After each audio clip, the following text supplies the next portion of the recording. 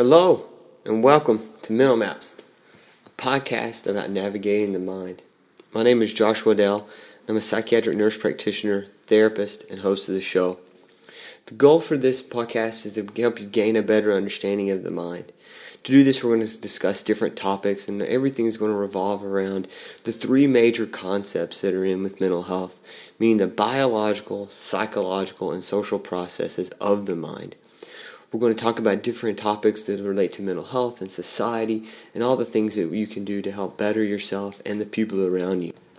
So welcome back to Mental Maps. My name is Josh. I'm so glad that you have taken the time out to be with me today. I know that this is definitely a difficult time for so many people, and I'm honored that you chose to listen to this in whatever season this finds you in. So today, a major focus of the podcast is the concept of hopelessness. Right now, this podcast is being recorded in September, and so September is Suicide Awareness Month. It's a big month within mental health as so many organizations kind of go across the world creating a better understanding about suicide and all the things that are related to suicide and creating that awareness about just being here and living another day. And so I thought, what a great opportunity to really sit down and discuss the concept of hopelessness, because there is such a huge connection between hopelessness and someone taking their own life. And so what we're going to do today is just really break down what is hopelessness, how it manifests itself psychologically, what it looks like socially, and the impact that society has on hopelessness, and also use a sprinkle of neuro to kind of understand what's going on a little bit in the brain, as well as some skills you can take ahead to use not only with yourself, but maybe the people in your life. So, what is hopelessness?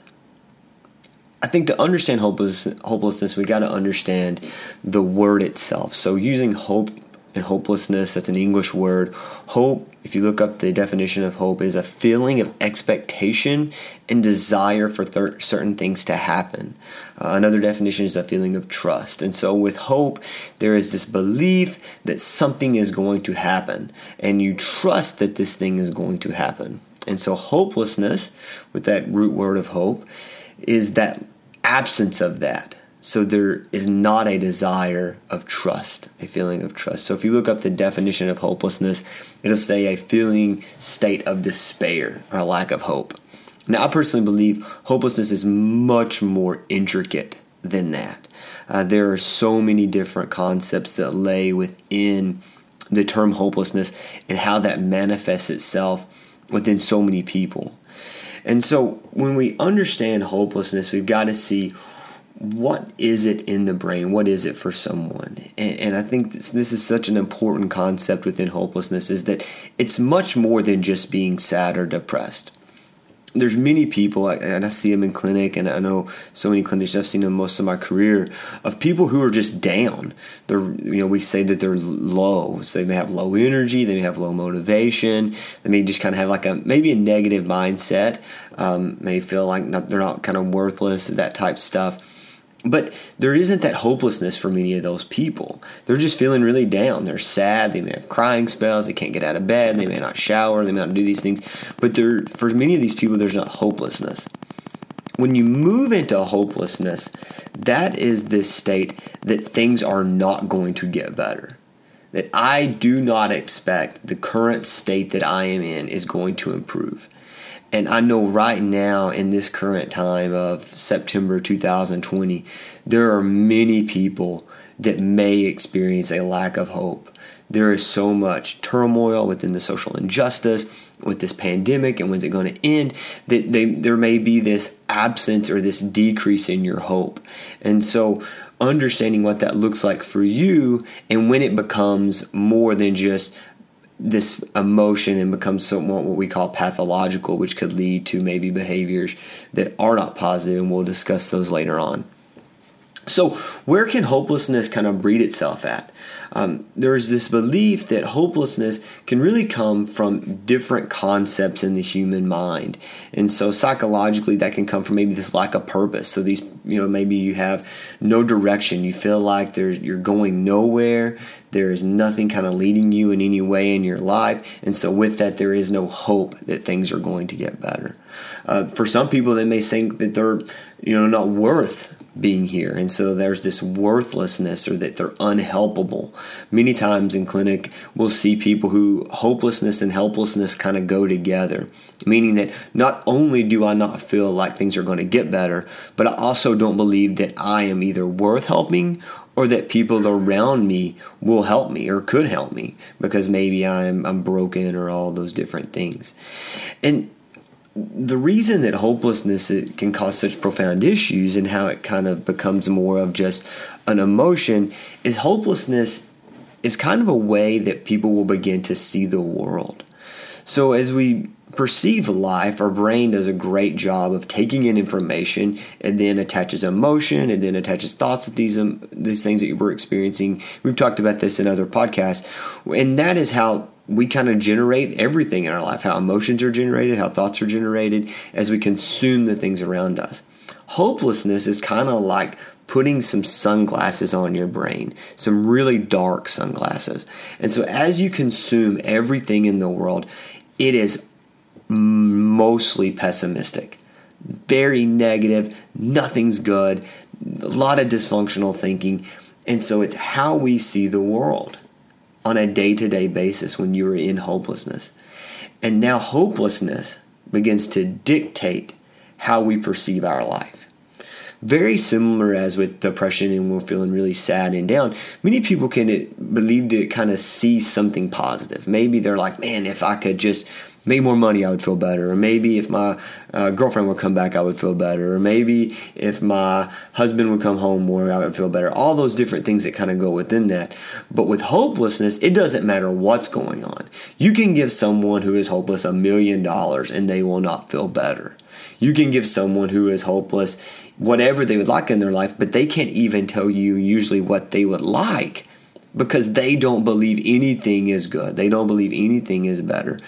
Their view of the world is completely distorted on the basis that they don't believe anything can help them, and that these things are going to be helpful to them.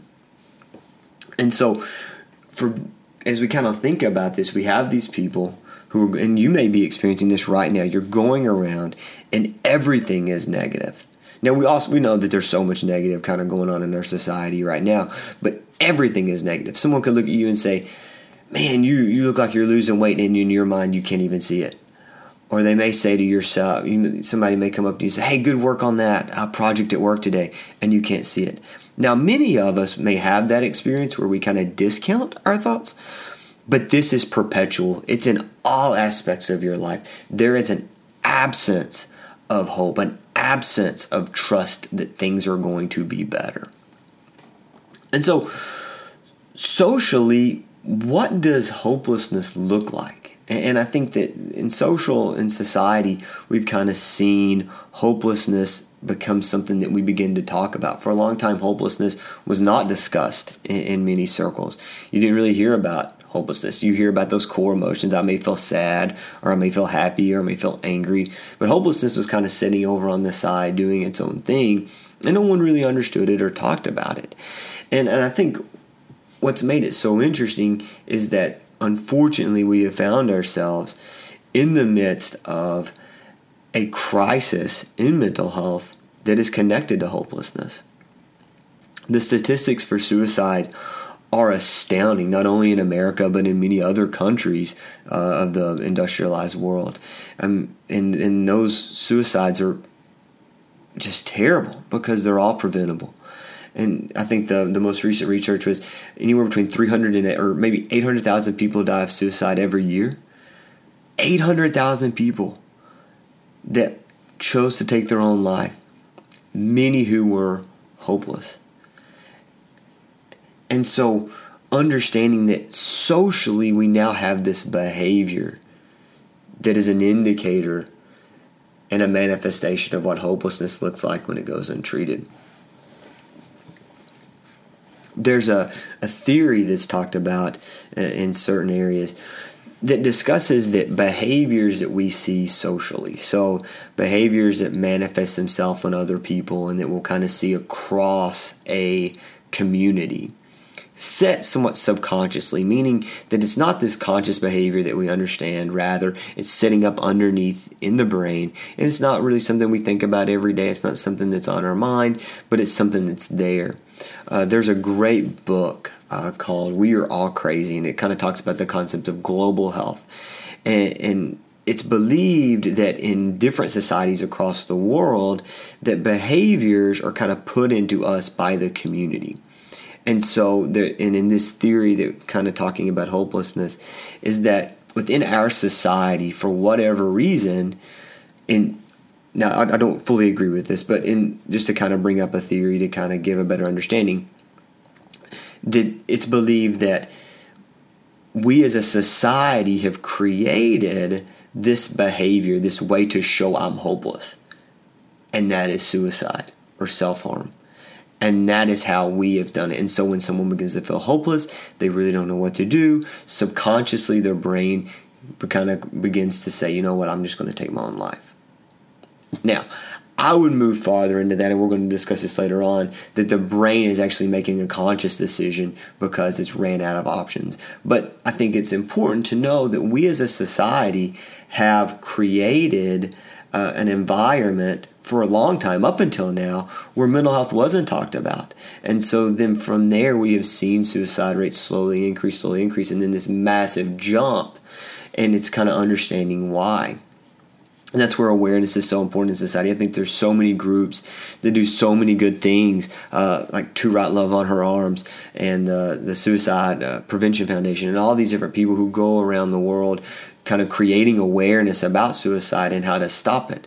Because there are places in the world that suicide doesn't exist. And if it does, it's very small. In many cultures, in many religious places, in many tribes in other parts of the world, we don't see suicide like this, like we do in our country. Yet there are countries that there is a profound suicide rate, and we don't understand why. For example, there's a small country in South America that sits right near Venezuela called Guyana.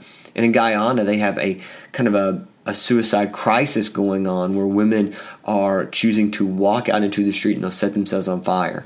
And no one really understands why. Why are women who are in distress and who are feeling hopeless choosing to show themselves socially that this is how they do it? And so there's a lot of research that needs to be done there, as well as other parts of the world, to kind of understand, one, why it's happening there, and two, how could it be relatable to what we're seeing here?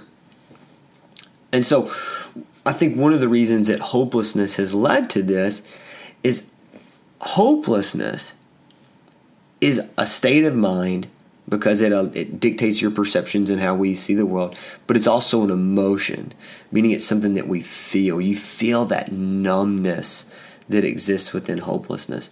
And hopelessness, I believe, is the only emotion that is the same across the domain. So, for example, when some people are happy, they're very peaceful and they kind of just set over the side and they're very calm.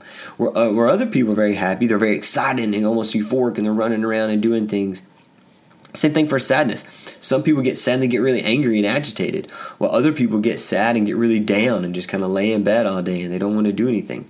Hopelessness, on the other hand, is the same across the board because you do not believe things are going to get better. And you have that numbness and that lack of trust that things will be better. And I think that's what's made it to where we now have this generalized behavior for this thought, this state of mind, and this emotion. And within that, I think that creates a better understanding because we can identify the risk factors, but we've yet to be able to kind of intervene as effectively as we would like to, I think, as a society and as a community. So we have this hopelessness, this state of mind, this emotion. It's dictating the way the person is perceiving the entire world. They may believe that they're unhelpable. They may believe they're not worth being helped. They may have just a lack of purpose. And the glasses of their world are distorted. And then we move into this place where socially we have been given maybe behaviors that show how we're feeling hopeless. And that leads us to being at risk for maybe harming ourselves and maybe doing some things that would be very harmful to us. So neurologically, where does this come from? Like how does this show up in the brain and what does this look like? So I think the most important thing is that there are some new research that's coming out about understanding hopelessness a little bit better, and we're dictating that through victims of suicide. So there are some different research studies that have occurred and are going on currently examining the brains of people who have died by suicide. And what they've seen is that, for example, a study done by Van Harlen and colleagues found that people who died by suicide had abnormal areas, specifically in the prefrontal cortex, which is in the front of your brain, that is involved in emotion regulation and decision making. So for these people who died by suicide in this study, they had abnormal areas of how to regulate emotion and then also within their decision-making processes. Now, within that study, they weren't able to make the distinction of was this due to maybe the mental illness, was this due to other things. Either way, they know that this kind of occurred. It's been replicable within other studies that has found that people who died by suicide had those abnormalities within the brain. There's also a study completed and out of Ottawa that kind of looked at the concept of hopelessness and where was hopelessness in the brain. And this researcher believed that hopelessness really sat within the midline of the brain, which, not to get super technical and boring within that, but what's really interesting in that is that area of the brain is really involved in daydreaming. It's involved in sleeping. It's involved in just kind of our hanging out, not really doing a lot. And so there's hyperactivity during that time, and so he wasn't able to make a lot of hypothesis about that. But it's believed that maybe those circuits in the brain maybe change the way someone is thinking, and those changes in thought then lead to you maybe being at risk of hurting yourself. Either way, neurologically, we know that when someone gets depressed, the brain changes completely. We know there can be markers of inflammation in the brain. We know that different neurotransmitters in the brain, the way that the brain's talking changes. We know it can be abnormal. We know that the brain, if you look at postmortem brains of people who've committed suicide, some of those brains maybe have like a decrease in density. I mean, there's a lot of different changes that occur. And so I think there's a great need to understand it more because it dictates the way treatment is provided, both pharmacologically as well as therapy-wise. And so how does hopelessness, I think, in the brain lead to suicide? And I think there's a huge connection within this. And this kind of moves past like the technical terms and more into kind of understanding what the brain's doing. So we've talked about in other podcasts before that the brain is on a constant journey of something called allostasis, the ability to kind of just, if change did happen, it's able to respond, but it's at a constant. And so it's able to respond within that. When hopelessness occurs, the brain is continuing to try to figure out the problem, trying to say, what is going on? How can I fix this? Because there is dissonance within it. Because we are not wired to feel hopeless. We're not wired to feel this way. And the brain knows that. And so other areas of the brain are trying to figure out what to do. And I think what can happen many times is hopelessness goes on, and it gets worse and worse, and we're not getting any form of treatment. The brain can then begin to say, okay, I have a self-destruct button. If I can't figure anything else out, I at least can end this despair on my own. It's almost as if your computer just said, I can't fix the virus on this anymore, so I'm just shutting down, and it just shuts down. Now, I know there's a lot of intricacies within that, but I think to realize that for someone to get to a place to take their own life, their brain has ran out of all the options of how things will get better. And that in itself is hopelessness. Because no one wakes up one day with options of galore and a healthy brain and says, I'm going to kill myself today. It is a perpetual issue that has occurred over time that the brain has continued to work on and try to find that piece or at least a solution to the problem, and it doesn't come anymore. And I think it's so important to realize and remember it has nothing to do with weakness. It has nothing to do with being broken or abnormal or stupid or a baby or whatever slang terms we want to use. It has to do with our brain is to a point where it doesn't believe there is anything that can make it better. And so it's going to hit the self-destruction button and end it. And that's a very scary place to be. And that's why it is so important for we as humans and we as people in society to intervene and do something. We know that there, as we've talked about before or earlier, hopelessness shows behaviors. Behaviors are going to begin to seep out over time. And I've very rarely ever heard of a case of someone who maybe commits suicide and there wasn't an indicator to someone in their life that something was wrong. Many times they just didn't pick up on it because they can be so subtle, especially if maybe their personality is a little bit more reserved. They may not say a lot. They may kind of stay to themselves. Those people can really fly under the radar, and the next thing you know, you have this issue.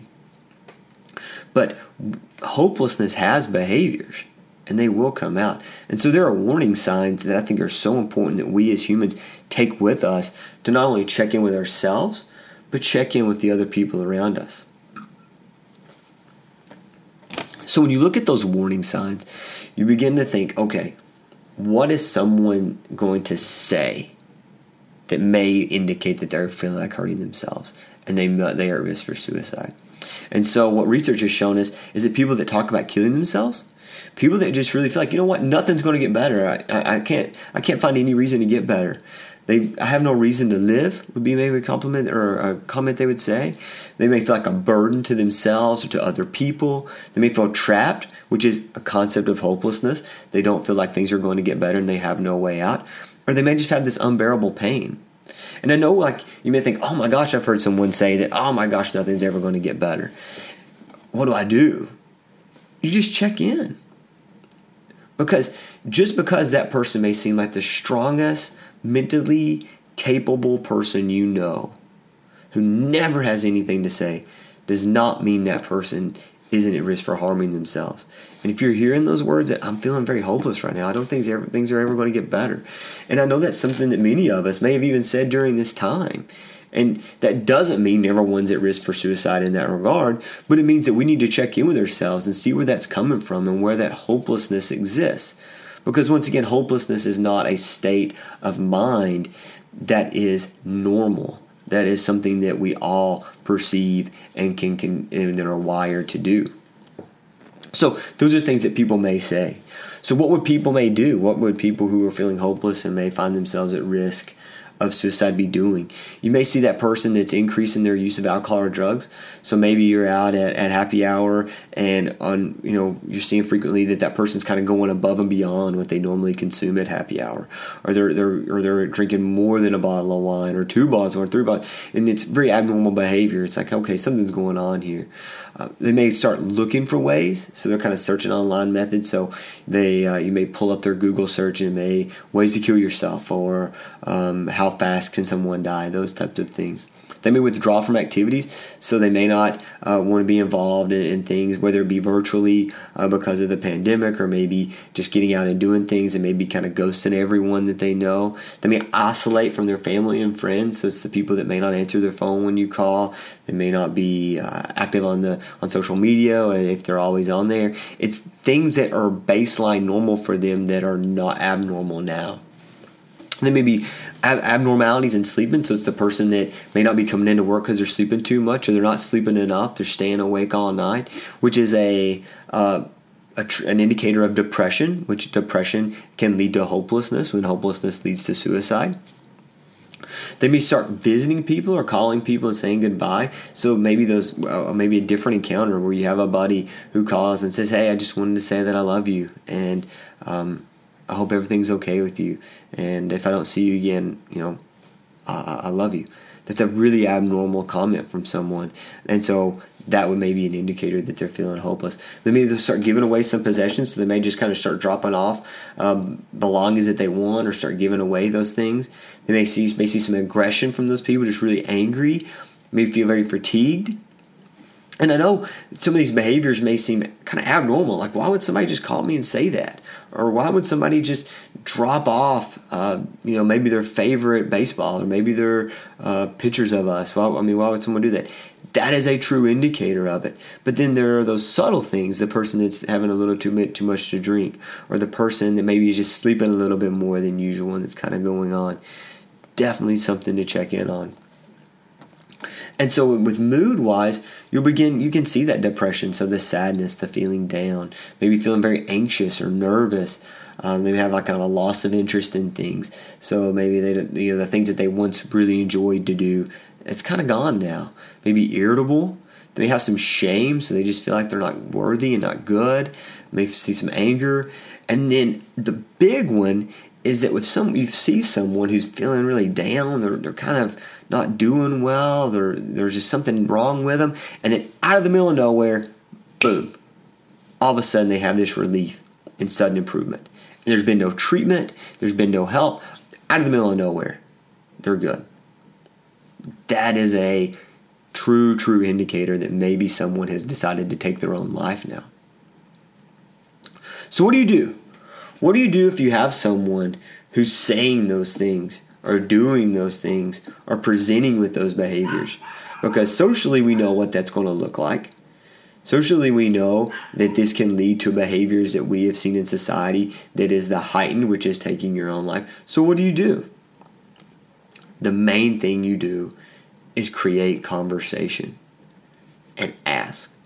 There used to be this, terrible myth that if you ask someone about suicide, that then meant they were at higher risk to kill themselves.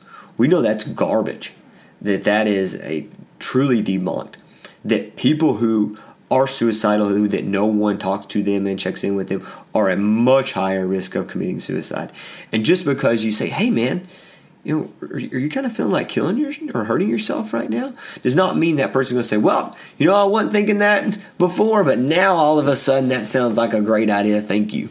That's not how that works. Because remember, that behavior comes out of a thought of hopelessness, and hopelessness leads to maybe that self-destructive thought of, "I have no other options." So we check in. You ask, "Hey, man, how you doing?" Or, "Hey, girl, what's going on right now? I've noticed things have been a little bit different with you." And create that conversation. And don't be afraid to talk about it. Just because you talk to someone does not mean you do something about it behaviorally. Because talking alone is doing something about it. I know many people who are afraid to ask those questions because they don't know what to do with it. And the main thing is to know is that there are hotlines that exist. There are ways to get people treatment. And to do that, you've got to create that opportunity for that conversation. So, ask, talk, check in with people. If if you're someone that's kind of in that place where you're feeling down and you've came to a place where you just don't know how things are going to get better, you just don't know how things could improve in your life, check in with yourself. Check in with your people. Reach out. There are so many avenues for help, whether it be through hotlines, whether it be through community mental health centers, whether it be therapists, whether it be medication, whatever that looks like. Because if you are starting to have these feelings and these thoughts, you are at risk. And you're worth being here. Your life is worth living. And I know that may be hard to see right now, but there is a huge need to intervene early before it gets out of control. I think to kind of come back to something real quick, when you're talking to someone who is in that hopelessness state and contemplating suicide, telling them just to get up and buck up and keep going isn't going to help them. Because remember, this is a brain abnormality. No one woke up and said, "I wanted to be hopeless today." This has occurred over time. And so just to say, "Well, you know what, it's going to be okay. Let's just go out and take a walk. Or let's just go for a run, buck up, and kind of pull yourself up by your bootstraps." That's not going to work. Or sitting in there and just telling them all the things that are great may not be helpful to them. Because remember, hopelessness has created a way they view the world. You can tell them all the great things in the world, But for some people, hopelessness keeps them from seeing that. And just continuously telling them things are going to be okay because things are great and maybe there's all these different reasons that you should stay alive may not be helpful. It may be more serious than that. But for some people it is. For some people it's just saying, hey, this is what's worth living for. Can you identify what's worth living for? Because what's worth living for you and what's worth living for someone else can be two completely different things. And the goal for someone who is hopeless is to find something worth living for. And that in itself is the goal of treatment. And even if you've got everything in the world, it doesn't mean your brain can see what's worth living for. So when we have those conversations, check in with yourself. Check in with how you're being able to intervene with them and how these people respond to what you're saying. Because that is a true indicator of it. So if there's someone, if you're in that place of hopelessness and you're not feeling well, call the hotline. There's a suicide hotline that exists in the United States. And 1-800-273-8255. That's 1-800-273-8255. There's people there 24/7, 365. Call. Reach out. Don't allow your brain in this moment to self-destruct, because there are options. Your brain just can't see them right now. And it's not your fault.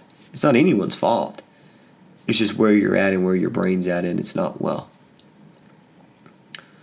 So as we are in this pandemic and in this just really tumultuous time of 2020, check in with yourself. And if you start seeing some of those indicators that you're drinking a little bit too much, or that you're maybe feeling a little bit more hopeless, or you're feeling like a burden or trapped, reach out. Reach out to your social group. Reach out to maybe people online in the social settings. I mentioned earlier a group called To Write Love on Her Arms. There are so many people involved with that group. They have a great website. Google them. Check them out. They're on social media. There's therapies that you can do from your home. Things like Headspace and different things like that. So reach out and do that. So hopelessness is a heavy thing. Hopelessness is an emotion that leads to someone hurting themselves. Doesn't mean everybody that's hopeless is going to hurt themselves. But it does mean that everybody that's hopeless can hurt themselves. Because when our brain gets to that place of feeling like nothing's going to get better, it can move to a place where it just says, I'm going to take my own life because I don't know any other way out. So hopelessness, a state of mind, a way of perceiving the world. If you're in it, reach out. If you see someone that you think's in it, reach to them. And just know that there are so many ways to intervene and stop a terrible, terrible behavior, which is suicide. Because remember, suicide is only a behavior. Suicide is not an emotion. It's not a state of mind. Even though we say someone's suicidal, that's a behavior. Suicide is a result of things going on in the brain, particularly the state of mind of believing that nothing can get better. So I hope that you can take this in this month, and not just in September, but in all 12 months, all 365 days of the year, that we're aware around the people around us, whether it be our family, our friends, our coworkers, our kids, whoever's in your life. You're reaching out to them, you're checking in with them, you're creating this conversation Because we can change not only someone being hopeless, but I believe if we look at that theory that we spoke about earlier about society and that we may generate behaviors for people to feel hopeless, what if we as a society and this generation of people can change how people choose to show that they're hopeless? What if we can get to a place where when people are hopeless, the first thing they do is reach out for help? Because for most people, for other illnesses, that's what happens. You get a cold, most people go to a doctor, go to a provider. If you have any other issue, you may check out and go do something to get help. It's the same thing for hopelessness. We can change the way that we have these behaviors.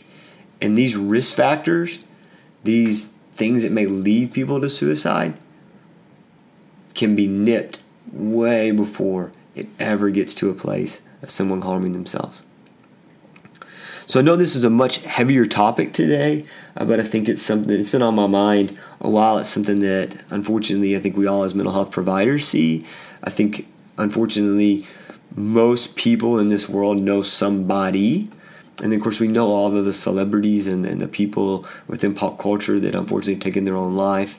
And so I think it's something that's really important, especially in this month, especially in this year of 2020, especially in this season that we are in, to be aware of these emotions, to be aware of the things that are going on, and to create this change so that suicide is not the behavior that people choose to show they are not feeling well.